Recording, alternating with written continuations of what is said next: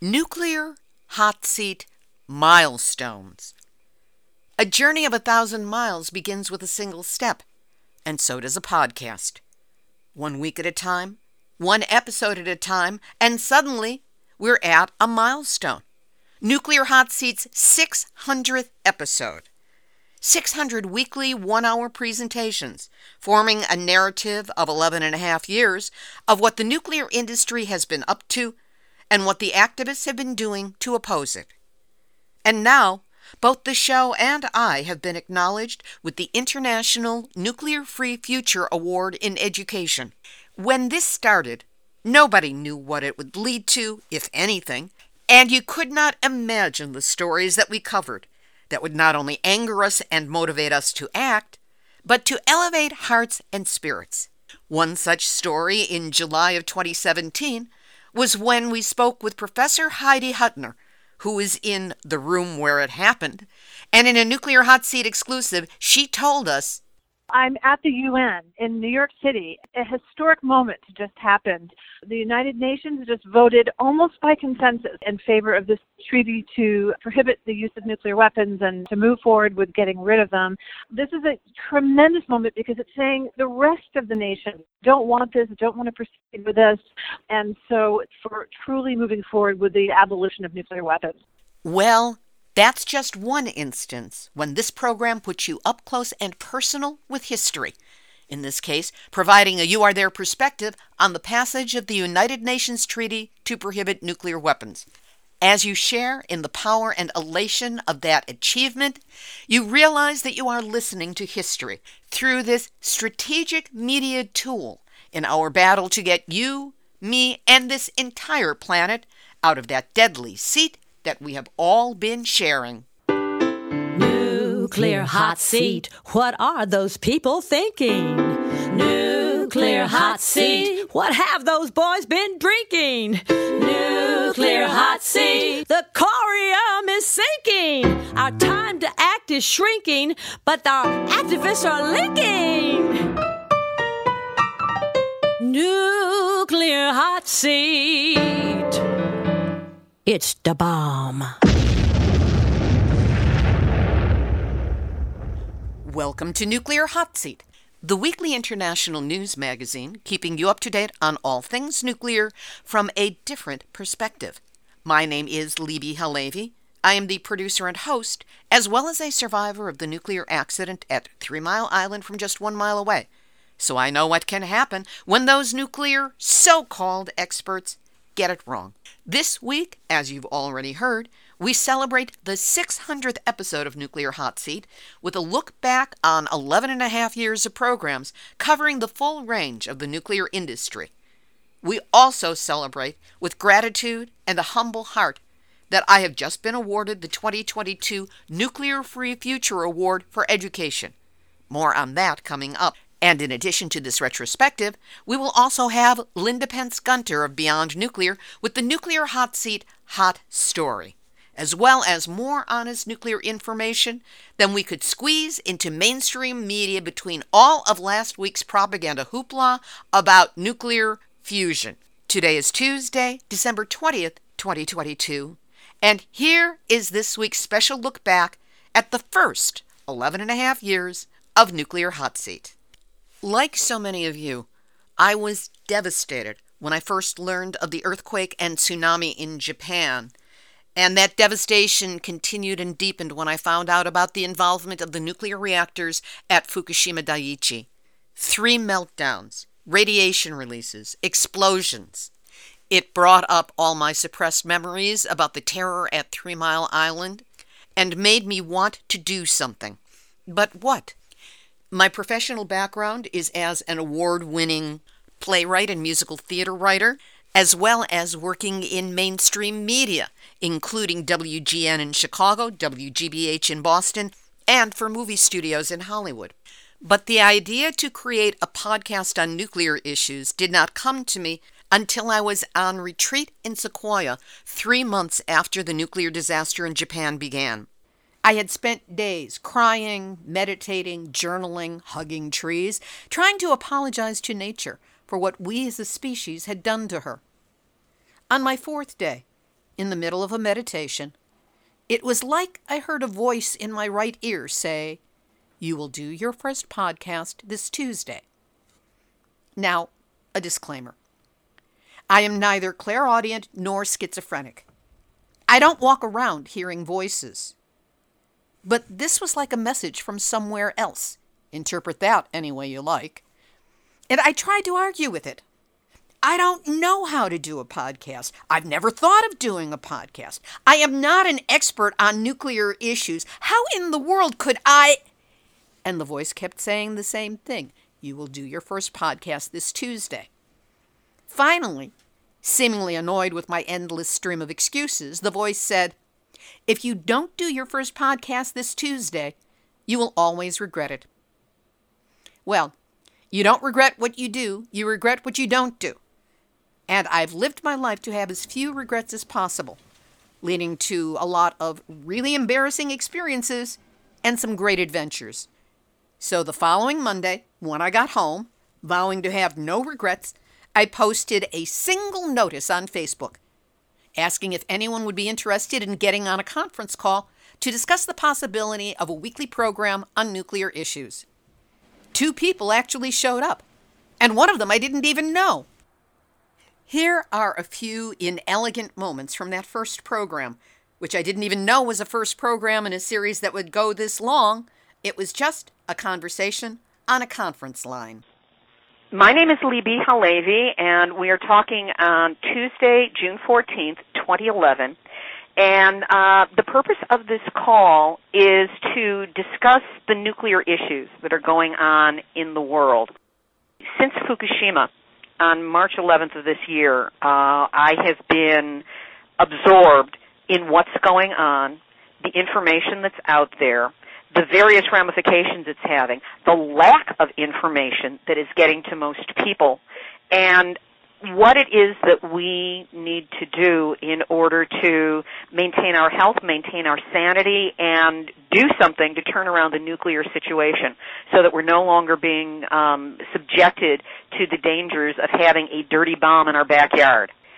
And that's why I want to do this. I don't even know what this is, but I'm willing to hang out with the process, make it available, make it a little more visible next time around maybe, and do my little bit to get the word out and help raise people's awareness that we do not need to panic, we do need to act. And by admitting to the fear and turning around and finding one small thing to do every day, we will begin the process of empowerment and change. Early days for the program were challenging because nobody knew who I was, so why should they make the time to go on my podcast? Some people booked with me and then blew me off without letting me know they weren't going to be there. Back at the beginning, I did the show live at 4 p.m. Pacific time, and after an interview would open up the phone lines for questions from our callers. I don't know if there is anything more embarrassing than making that announcement and having it be followed with dead silence. I solved that problem by contacting one of my 2 original callers before each show, begging him to be on the line and giving him a question or 2 to get things started if he didn't have any of his own to ask. Usually, he was my only caller. Thanks, Tim. One of my early successes was an interview with John Solomon, Vice President of Purchasing from Eden Foods, a company which specializes in organic macrobiotic foods, much of which is sourced from Japan.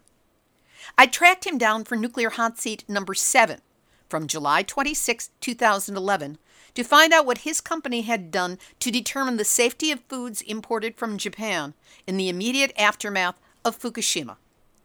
And please, pardon the sound quality. It took me a while to get those chops together. The hardest thing to acquire was information first.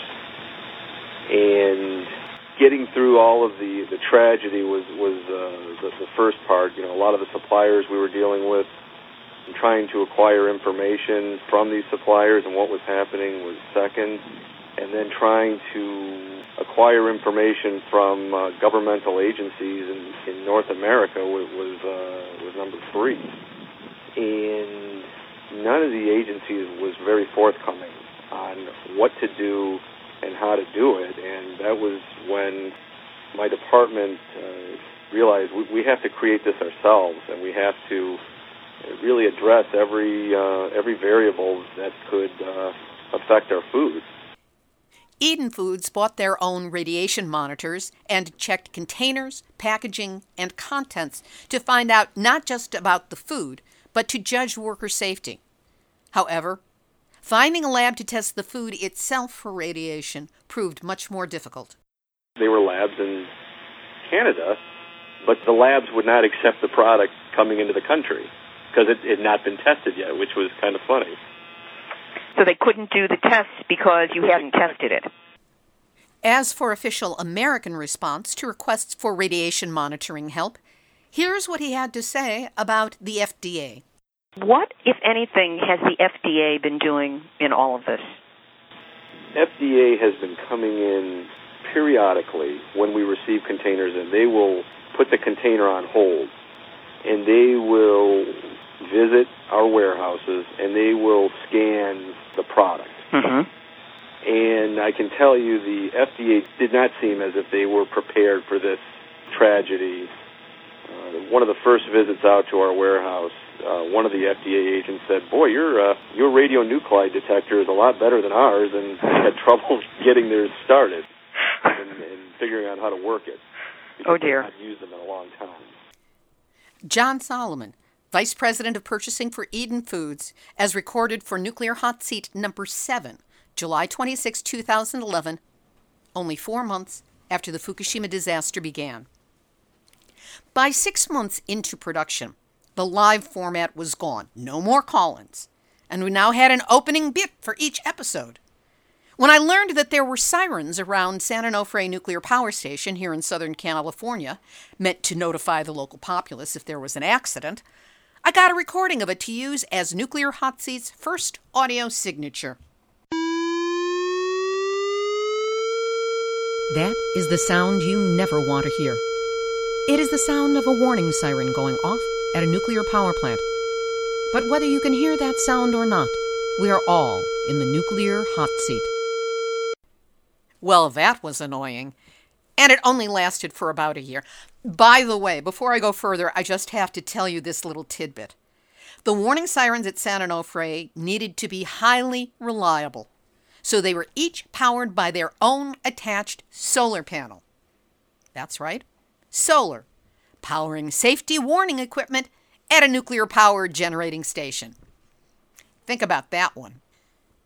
Anyway, I took advantage of my musical theater background to go in an opposite direction from that annoying, depressing siren and write a silly ditty, which I then gave to professional musician friends Marilee Weber and John Barnard. They arranged it and recorded it at Winslow Court Studio in Hollywood. You hear the result every week at the top and tail of the show, as well as the stinger on Numbnuts of the Week. Nuclear Hot Seat has been a weekly education for me. I learned from one early interview that human knowledge of uranium's danger far predates Madame Curie's work in the 1800s. Marius and Candace Paul, of the Duneseling First Nations people in northern Saskatchewan, were activists I met online. I asked for an interview to discuss uranium mining and nuclear waste storage issues in their beautiful homeland. Here, for Nuclear Hot Seat number 74 from November 13, 2012, Marius explains the warnings his grandfather gave about the Black Stone, traditional knowledge which had been passed down to his people for untold generations, and point to the earliest warnings about radiation dangers. There is an ancient tribal wisdom in your people about what is called the Black Stone and how the people were supposed to deal with it. Can you explain that story and how it relates to uranium? We're transliterating from the Dene language and tongue to the English language. Ancient stories about the Black Stone Tezanedik, she called it. And I had remembered it from way back. My grandfather, who lived up in the northern areas of Saskatchewan during the fur trade era, 1800 up into the 1900s, He was quite old when he passed on. But he always forbade everybody to not touch those black stones. He did mention that when they were underground, they served like a little stove, he called it. They were very, very warm. It was a very controlled type of heating underground, which continuously was providing some kind of heat. And this is what is it called, pitch blende or pitch stone? I think so. Scientists that I've been communicating with have also indicated that they were possibly pitch blende.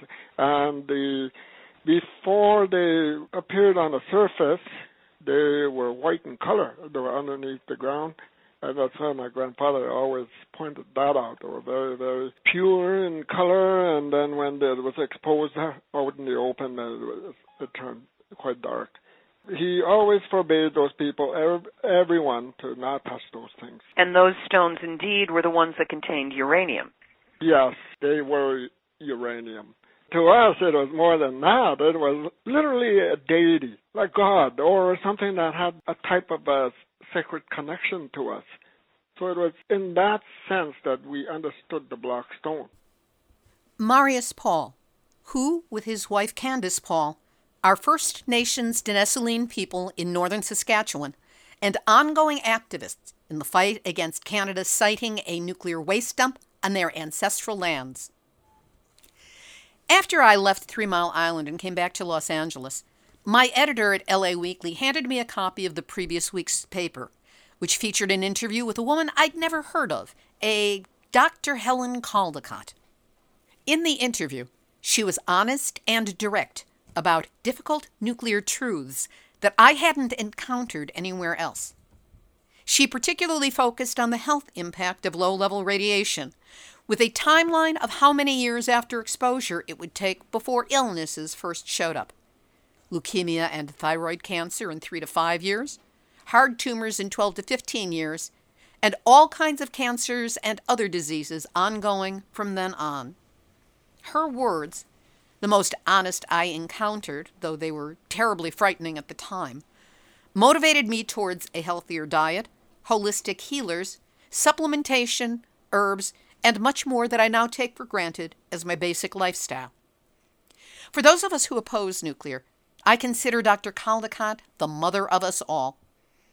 I'd held her in such a mythological place in my psyche for so long, it's no surprise that when I first tried to interview her at an event, I was so tongue-tied that I stuttered and could only mumble out a few questions before my brain froze and I took my embarrassed leave. Since then, my esteem for her has continued to grow, but thankfully, my comfort level with speaking with her has increased. Here are 2 brief excerpts from my interviews with Dr. Caldicott. In this first one, she responds to my question as to what activists need to do to up our game. I think that it's imperative that people who are deeply concerned about all things nuclear learn as much as they can about the medical effects of radiation, the biological effects. And I have written 2 books specifically in that area. One is called Nuclear Power is Not the Answer by the New Press, and the other one is Nuclear Madness, What You Can Do by W.W. Norton. If you read those 2 books, you'll know more than anyone who's interviewing you. You'll know more than the people at the nuclear power stations or the NRC, because they don't understand radiobiology. So once you're armed with the facts, then you'll know what you have to do. No one's ever told me what to do. I just kind of know as I learn more, and I do it. While attending Dr. Caldicott's 2012 symposium on the medical and ecological impacts of the Fukushima nuclear accident, I got to ask her a question that's been on a lot of people's minds. Is there any place on Earth that is not yet polluted with radiation? Yes, much of the southern hemisphere is not, because the 2 air masses do not mix at the equator. However, the ocean currents do, and a huge quantity of radiation, almost unimaginable, has been tipped into the ocean from Fukushima. And of course, fish swim thousands of miles and ocean's currents go from north to south. So that's a problem. And we had British tests in Australia too, which polluted some of Australia. but we are much less polluted in the southern hemisphere than the northern hemisphere. So if you would want to take a family someplace that would be safer and could get out of, say, the United States or any place in the northern hemisphere, what would you suggest? I'd go to Australia or South America. Is there one question you've always wanted to be asked in an interview and haven't, or a response you've wanted to give that you haven't had an opportunity to give yet? Why haven't we saved the Earth yet? Dr. Helen Caldicott. Unfortunately, I was unable to find the clip where I asked her, if things here in America go south, radiationally speaking, and I managed to evacuate to Australia, could I sleep on her couch until I got myself settled? After she stopped chortling, she kindly moved on to another subject without comment. One of the great, painful, ongoing revelations I gained through doing this show is how the nuclear industry has, from the start, devastated indigenous people around the world. Here is a brilliant, brief summary by Ian Zabarte. He is principal man of the Western Bands of the Shoshone Nation of Indians and a board member of the Native Community Action Council. Ian wrote and recorded a piece entitled A Message from the Most Bombed Nation on Earth, which was carried originally by Al Jazeera. I found it so moving, I had to share. From Nuclear Hot Seat number 483, September 22nd, 2020. You never know what's killing you when it's done in secret. Every family here is affected. We've seen mental and physical retardation, leukemia, childhood leukemia, all sorts of cancers. My name is Ian Zabarte, and I'm principal man of the Western Bands of the Shoshone Nation of Indians, the most bombed nation on Earth. Our country is approximately 40,000 square miles, just west of Las Vegas in Nevada, all the way to the Snake River in Idaho. We've been on this land at least 10,000 years. Our relationship to the United States is based upon the Treaty of Ruby Valley, signed in 1863. In the treaty, the Shoshone continued to own the land, but we agreed that in exchange for $5,000 a year for 20 years, the United States could establish military posts on it.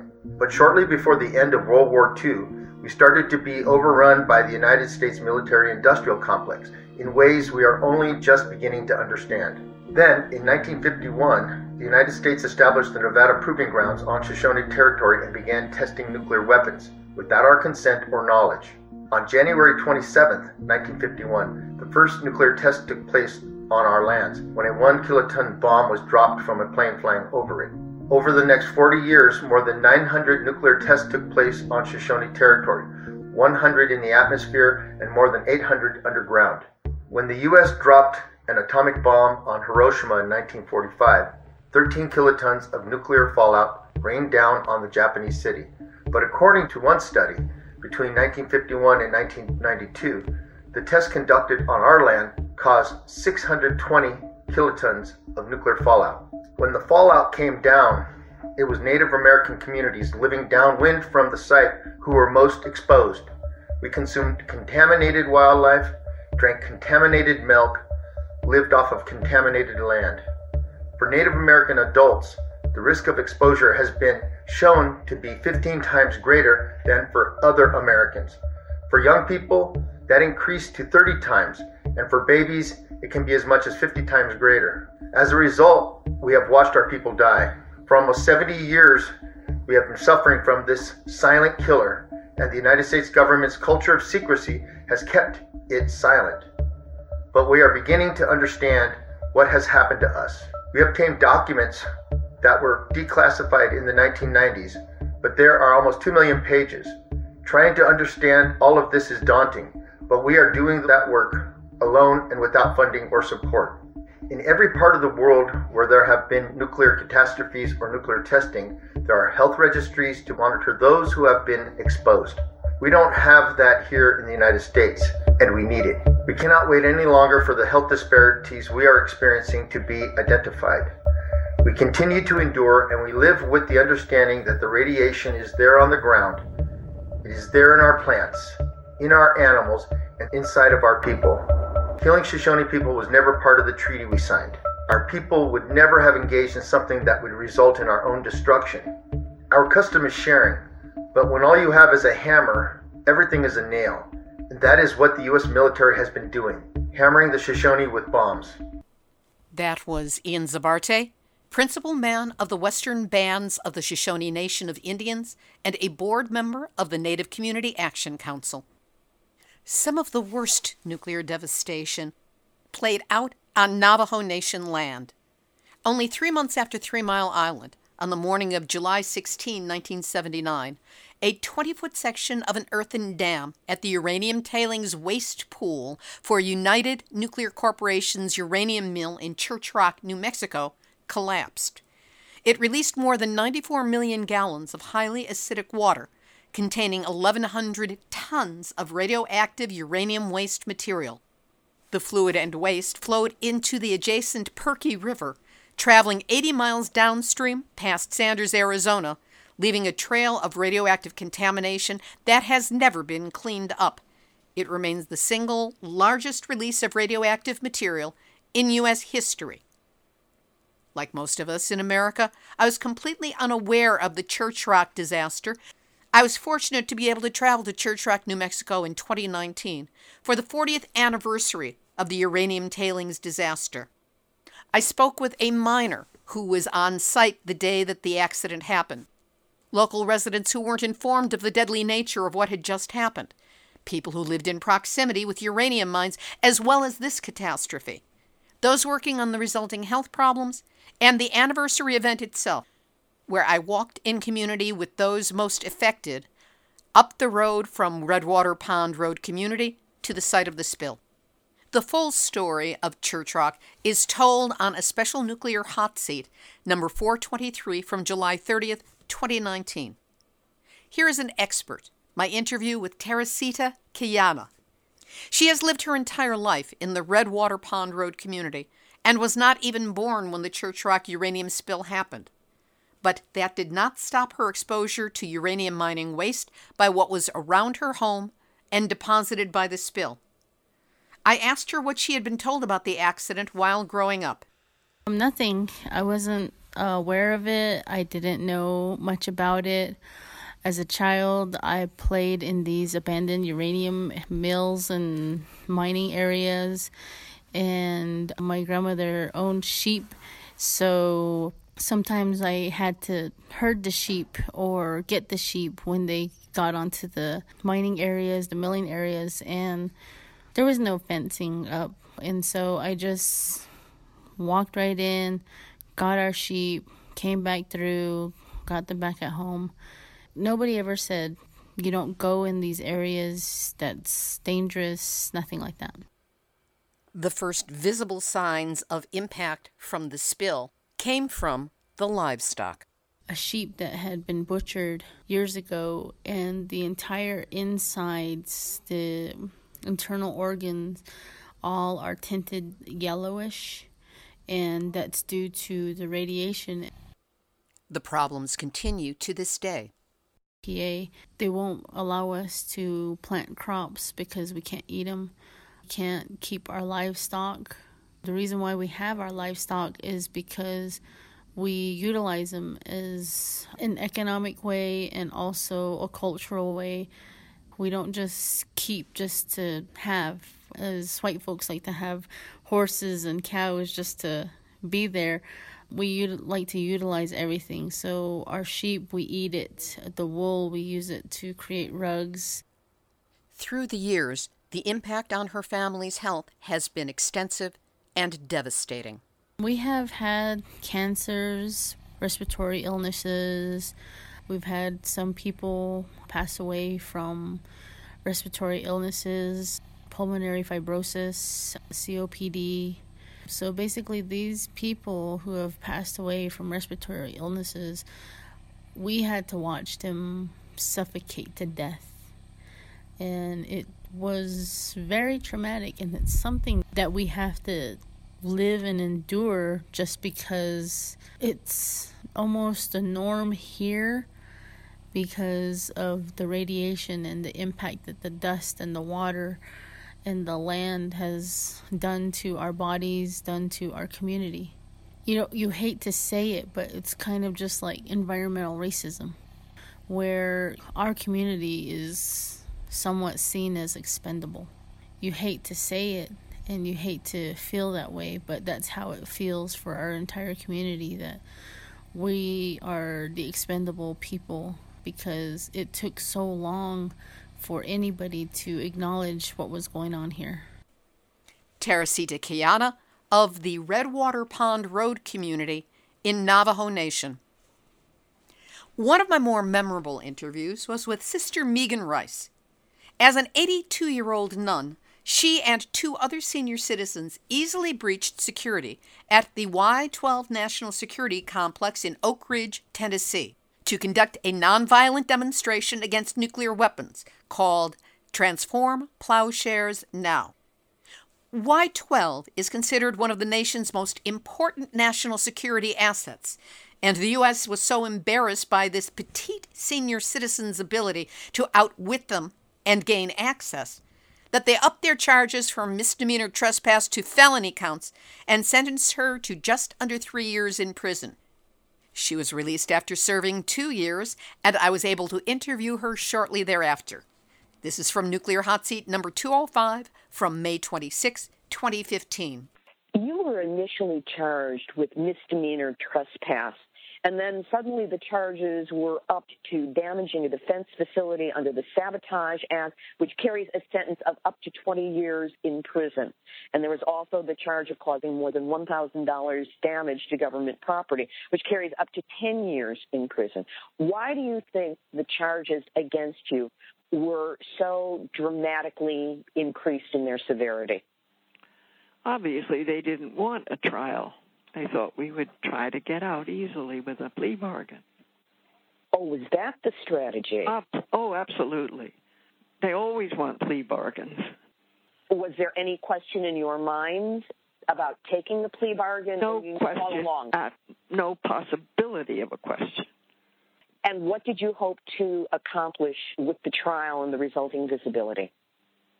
To doing what we had to do. It's the obligation of we're all equally responsible to expose and oppose known crimes.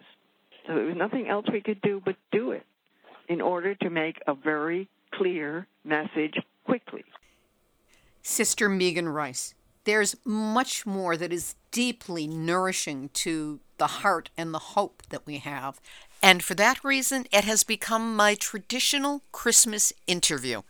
It will be on the show next week for Nuclear Hot Seat number 601. All of the episodes that are being referenced here are available in full on our website, nuclearhotseat.com. You can search under episode number or keywords such as the name of the person interviewed or the issue under discussion. And while you're on the website, help us celebrate 600 episodes and the international acknowledgement of receiving the Nuclear Free Future Award for Education. So much good news. You know, sometimes I feel like every week when I record the show, I'm sitting alone at my desk, talking or shouting into the microphone, as my dog stares at me as if to say, "Mom, why do you talk to yourself like that?" When all that is happening, it's hard to realize the impact of Nuclear Hot Seat. It takes reaching milestones and hearing back from you, the listeners, that makes the reality of it hit home. So please, join the celebration. Make it something meaningful to our future. Yes, a note of acknowledgement to me is really appreciated and helps my heart. And as for the show, how about making a year-end holiday gift-giving, tax-deductible, celebratory whoopee donation? It all goes to support the website, the updates, and pay all of the monthly fees to various platforms necessary to produce and disseminate the show. It's through the support of listeners like you that we've gotten this far together. So jump right in and help it out. If you have donated to us before, thank you. You have become part of the fabric of Nuclear Hot Seat and what keeps us going. And if you haven't yet helped us out, but have thought about it, stop thinking, take action. Now is the time. Honor 600 episodes with $600, or 600 dimes, which would be $60, or 600 pennies, $6, which you can send as a one-time donation, or you can make monthly. And trust me, it's those monthly $5 and $6 donations that keep this show running. So hit the pause button, take a moment now, go to nuclearhotseat.com and click on the red donate button. Do what you can. Know that whatever you can do to help, I'm deeply grateful that you're listening and that you care. When the opportunity arose, I returned to the scene of the crime, 3 Mile Island near Harrisburg, Pennsylvania, not once, but twice, for the 39th and the 40th anniversaries. While the nuclear industry is fond of claiming that nobody died at 3 Mile Island, I was always concerned about radiation exposure and had a hard time finding any solid information on it. But I got the information I needed on this trip.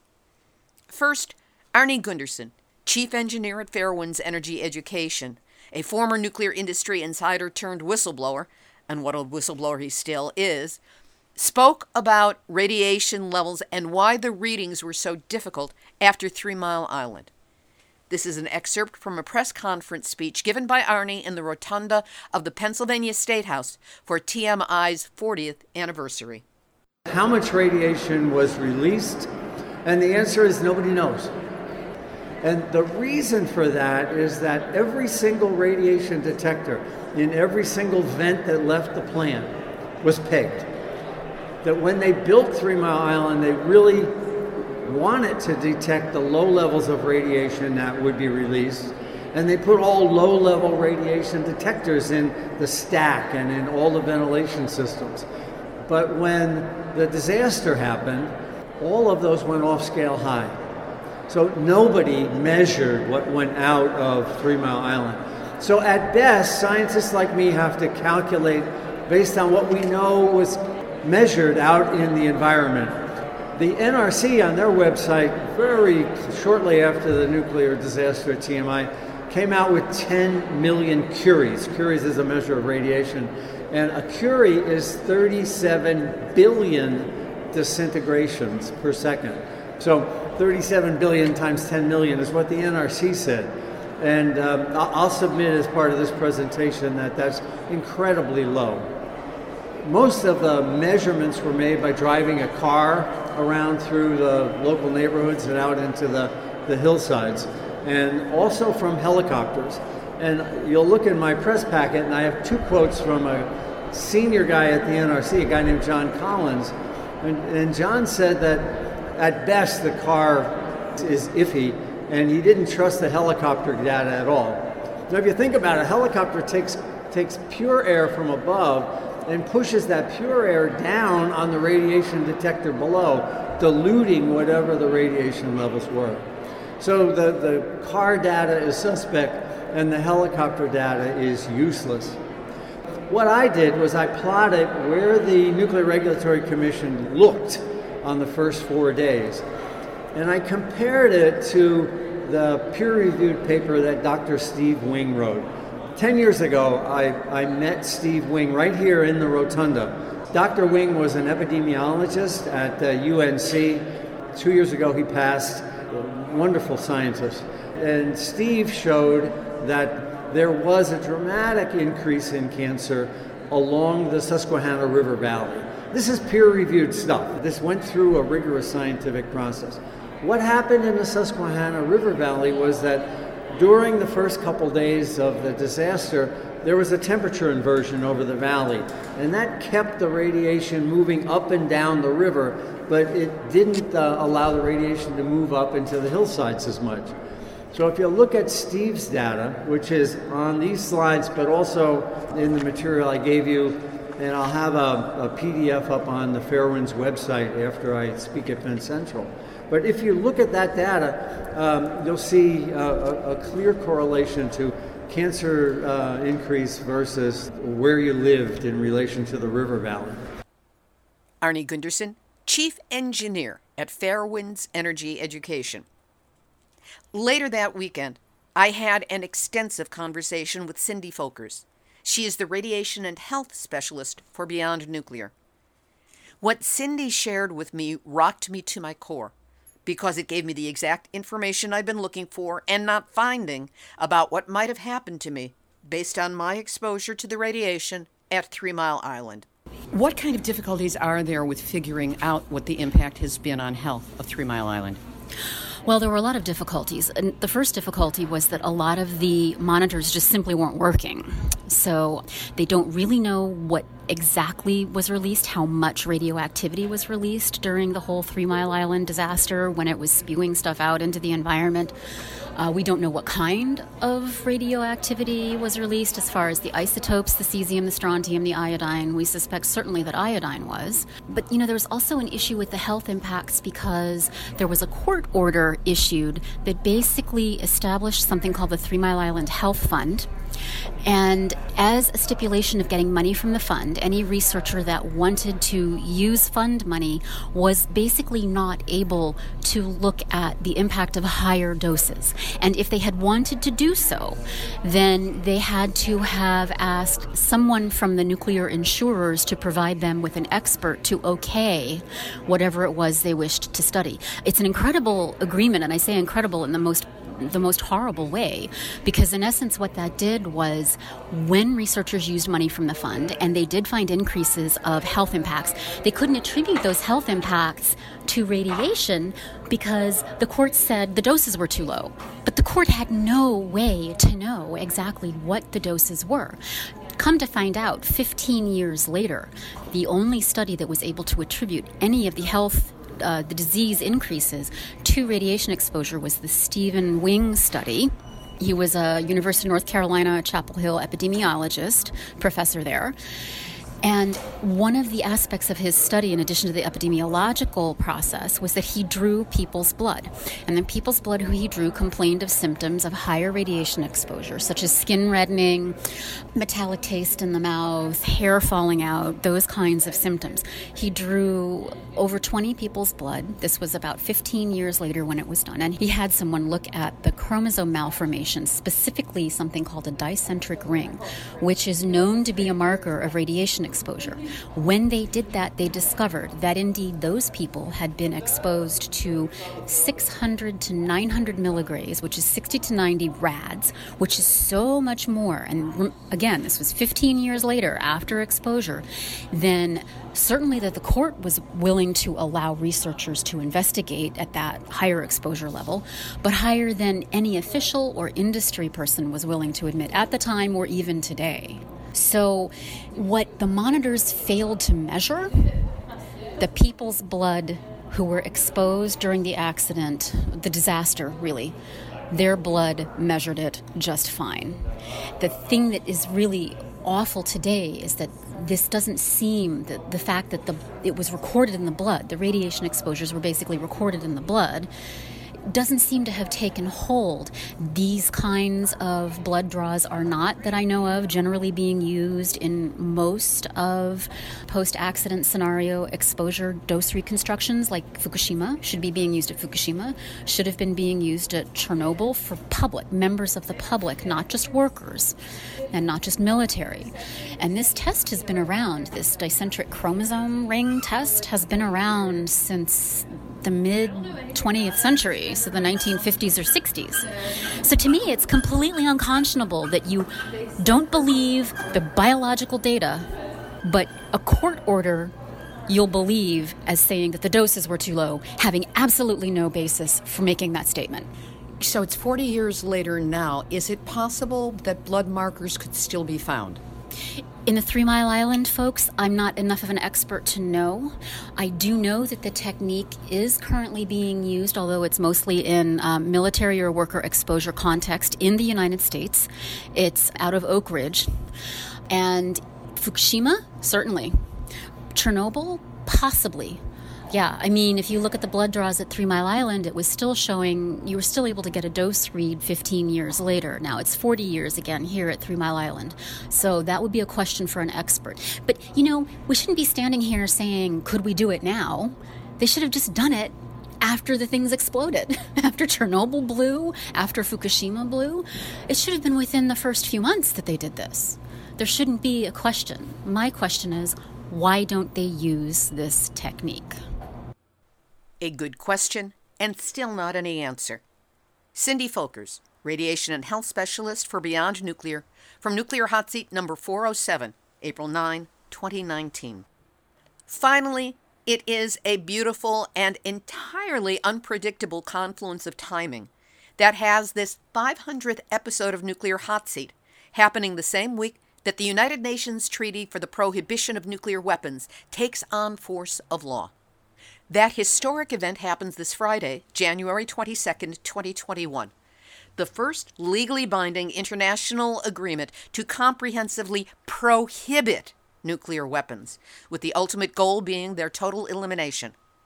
The treaty prohibits states from participating in any nuclear weapons-related activities, including development, testing, possession, stockpile, use, or threat of use of nuclear weapons. It is the result of a successful campaign coordinated by the Nobel Peace Prize-winning organization ICAN, the International Campaign to Abolish Nuclear Weapons. After years of stalemate, the treaty passed the United Nations on September 20th, 2017, with 122 nations signing on. In the ensuing years, it has gone through the necessary processes to have been ratified by the more than 50 nations required for it to enter into force of law. But let's take it back to that exciting moment when the course of the future and of nuclear weapons changed forever. We contacted Professor Heidi Huttner. She is producer-director of the recently premiered and already award-winning film Radioactive, The Women of 3 Mile Island. Heidi was present at the United Nations and in the room where it happened at the time of the vote. We were able to speak with her less than 1 hour after passage. As you can hear from our shared energy and excitement, it was a memorable occasion. Heidi, where are you and what just happened? Well, I'm at the UN in New York City, and a historic moment just happened. The United Nations just voted almost by consensus, 1 vote abstention, 1 against, and all of the other 122 voted in favor of this treaty to prohibit the use of nuclear weapons and to move forward with getting rid of them. Now, we know that the 9 nuclear nations are not here and they're not participating. But this is a tremendous moment because it's saying the rest of the nation don't want this, don't want to proceed with this, and so for truly moving forward with the abolition of nuclear weapons. In reading about this, I have been in tears this morning. Tears, so lots of tears. So here was the moment. I was in there when they voted, when the vote was announced and sealed officially, and people were cheering, crying, hugging. It was a really powerful moment. And I was right next to the 2 nuclear nuns, Carol Gilbert and Ardeth Platt, and they were the 2 nuns who went to jail in protest of nuclear weapons, and they were crying. All the women from ICAN who have come from all over the world, and then Kathleen Sullivan, who from the Hibakusha Stories, Robert Kronquist, who's also from Hibakusha. Everyone was weeping. Many women from all over the world, and then Australia, Japan, India. There was an amazing speech by the ambassador from South Africa who spoke about this being the eve of Nelson Mandela Day and how he is watching in this moment and weeping and so proud of this vote. It is thrilling, even from a distance, to know what has happened and that the history is here right in front of us, right at this moment. And what's the next step? What do we do to start implementing this around the world, including here in the United States, which has been probably will be the last one to sign on? Right. So I think what this is saying is, look, we have the rest of the world in support of this. And for those of us who are active and advocates on behalf of the abolition of nuclear weapons, we can now use this as a tool to both divest from banks that invest in nuclear weaponry. It's a really big one, the divestment campaign, and get this message out on social media. Everyone should be doing it. You've got plenty of opportunity now. You have material to work with. You can go to the ICAN website. There are leaders internationally in promoting this, so there's lots of photographs and material there and articles. You can follow me, HeidiHuttner.com. You can follow me on Facebook. I've got lots of photos. And retweet, re-Facebook. I mean, get it out there. We know our president. We know these people. Social media works. So use that and write letters to your editor. Tell your congressmen and congresswomen and senators, reinforce how important this is and how we need to join with the rest of the world and abolish these horrific, horrific weapons. Writer, producer, director, and Professor Heidi Huttner from Nuclear Hot Seat number 316, July 11, 2017. And for a practical tip on what you can do that you can take to the bank, literally, here is Susie Snyder of Don't Bank on the Bomb explaining how you too can help cut the financial knees out from under the nuclear weapons industry. It's amazing. It's called Don't Bank on the Bomb. And that's the website too, don'tbankonthebomb.com. Step 1, find out if your bank invests in nuclear weapon producers. Step 2, contact your bank. Tell them you don't want them to. Step 3, tell the world what the bank says. And if they don't get rid of investments, go public, because no bank wants to look like a bad guy. It takes 1 or 2 people only to make a huge difference. And that can cut off the money stream to the companies that make nuclear weapons. You and I, we have more power than we think, and that power is sitting in our wallet. And how can people find out whether the companies that we're told the bank is supporting have any connection with the nuclear weapons industry? Well, we do a significant investigation every year. Now, it's not completely exhaustive, but we profile 28 companies that have association with nuclear weapons modernization and maintenance. And it's on our website, don'tbankonthebomb.com. And we really want people to use our information and contact us all the time. You can do that through the website really easily. Contact me on Twitter, whatever works. And I'm happy to find out more. And if you learn about more companies involved in nuclear weapons, tell us. We'll do the research and we'll make it public for everybody to use. Love it. Susie Snyder, who is then with Don't Bank on the Bomb and is now Financial Sector Coordinator for the International Campaign to Abolish Nuclear Weapons. We continue to grow, and 2021 marked an important expansion for Nuclear Hot Seat with the addition of Linda Pence Gunter, experienced journalist and international expert with Beyond Nuclear. She became a regular contributor to the show with the Nuclear Hot Seat Hot Story. Here she is with this week's trenchant insights on last week's deluge of stories on nuclear fusion and the points the media got wrong. Never have so many media outlets devoted so many headlines to so little. Precisely a nanosecond's worth of infinitely tiny progress that changes absolutely nothing, or at least not in the immediate future, and not for energy or climate. But the level of fanfare reached positive fever pitch last week when a scientific team at the Lawrence Livermore Lab's National Ignition Facility achieved a minuscule net gain of energy using fusion. Heralded as a breakthrough, the experiment delivered 3.15 megajoules of energy output to the 2.05 megajoules it put in, for a few billionths of a second. But it took 192 lasers consuming 400 megajoules of energy to do it. And the NIF lab itself cost $3.5 billion to build and commission. The US reportedly invests a mere $700 million a year in fusion research, but it will have sunk at least $3.9 billion into the multinational ITER fusion fantasy in France, a tokamak reactor different from the one at NIF, and that recently suffered a technical setback, forcing part of it to be dismantled. That fusion project is likely to soar to $65 billion before completion. Fusion has always been, and despite the misplaced excitement last week, remains decades away from becoming meaningful in any practical way, at least for energy purposes. And yet, after the NIF announcement, there followed the most disgraceful outpouring of statements, let's politely call them misleading, hailing this as some sort of milestone for climate change solutions. Here's US Senate Majority Leader Chuck Schumer. This astonishing scientific advance puts us on the precipice of a future no longer reliant on fossil fuels, but instead powered by new, clean fusion energy. Except that it doesn't, not at all. What it does, and was designed to do, is precisely what the National Nuclear Security Association told us. It's to allow the US to maintain, test, and upgrade its nuclear weapons arsenal without detonating actual nuclear weapons. Even if, and this is a very big if, some sort of practicable commercial fusion power station was actually built and became operational decades from now, it will be totally irrelevant.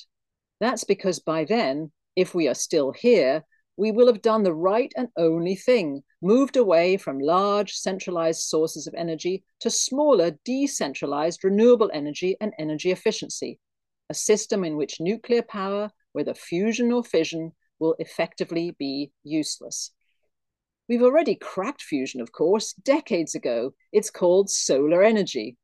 How ironic, then, that we continue to ignore the most obvious opportunity presented by fusion to harvest the power of the sun itself. Instead, even as renewable energy is soaring in application while dropping in price, absurd amounts of money continue to be squandered on the elusive pursuit of fusion. So much money for fusion and so little time to save the planet.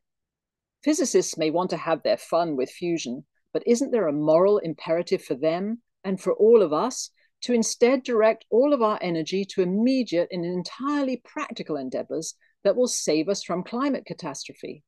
I think so. I'm Linda Pence-Gunter with Beyond Nuclear, reporting for Nuclear Hot Seat. And that's this week's hot story. So, this is just a brief sampling of a few of the highlights and teachable moments, myself being the teachable person, that I experienced in the first 600 episodes of Nuclear Hot Seat. And there are so many other stories here that I haven't had a chance to mention. In the last year alone, Ukraine's nuclear reactors as targets of bombing in the war with Russia, Japan's intentions to dump radioactive water from Fukushima into the Pacific Ocean, the lies that for now are extending the life of the Diablo Canyon reactors in California, and so many others. If I'd not followed that impulse back in June of 2011, I would not have my current international network of friends, genuine friends who also serve as news sources in New Zealand, Brazil, Japan, Germany, France, England, India, Australia, and so many others. And as the world reawakens to nuclear dangers, our influence has grown to where, as a business podcast, Nuclear Hot Seat has ranked number 60 in Japan, 58 in Russia, 12 in Mongolia, and number 1 in Bolivia. And none of these are countries which specialize in speaking English. The people who fight against nuclear are some of the smartest, sharpest, kindest, most compassionate, as well as funniest people I have ever been privileged to meet. Head, heart, and soul. Each one of you has the full package, and I'm honored that I was able to come from out of nowhere and earn your trust as well as your friendship. As for the future, 1 week at a time, 1 show at a time, Nuclear Hot Seat will continue into the future as long as I am able to do so. And let's face it, plutonium has a half-life of 24,000 years. Doesn't look like I'm going anywhere except back to the microphone after I've posted this show to get started on next week's Nuclear Hot Seat, number 601. This has been Nuclear Hot Seat for Tuesday, December 20th, 2022. My thanks to all of you for listening in from 124 countries around the world or on broadcast through the Pacific Audioport Network. You can subscribe by going to nuclearhotseat.com and filling in the yellow opt-in box. It will get you 1 email a week with all the necessary links. And remember, if you are on the Nuclear Hot Seat site, donate. We really need your help. This is Libbe HaLevy, producer and host of Nuclear Hot Seat, reminding you every movement for change needs clear, honest communication channels, and that's what Nuclear Hot Seat provides every week. There you've got it. That has been your nuclear wake-up call. So whatever you do, do not go back to sleep because, let's face it, we are all in the Nuclear Hot Seat. Nuclear Hot Seat. It's the bomb.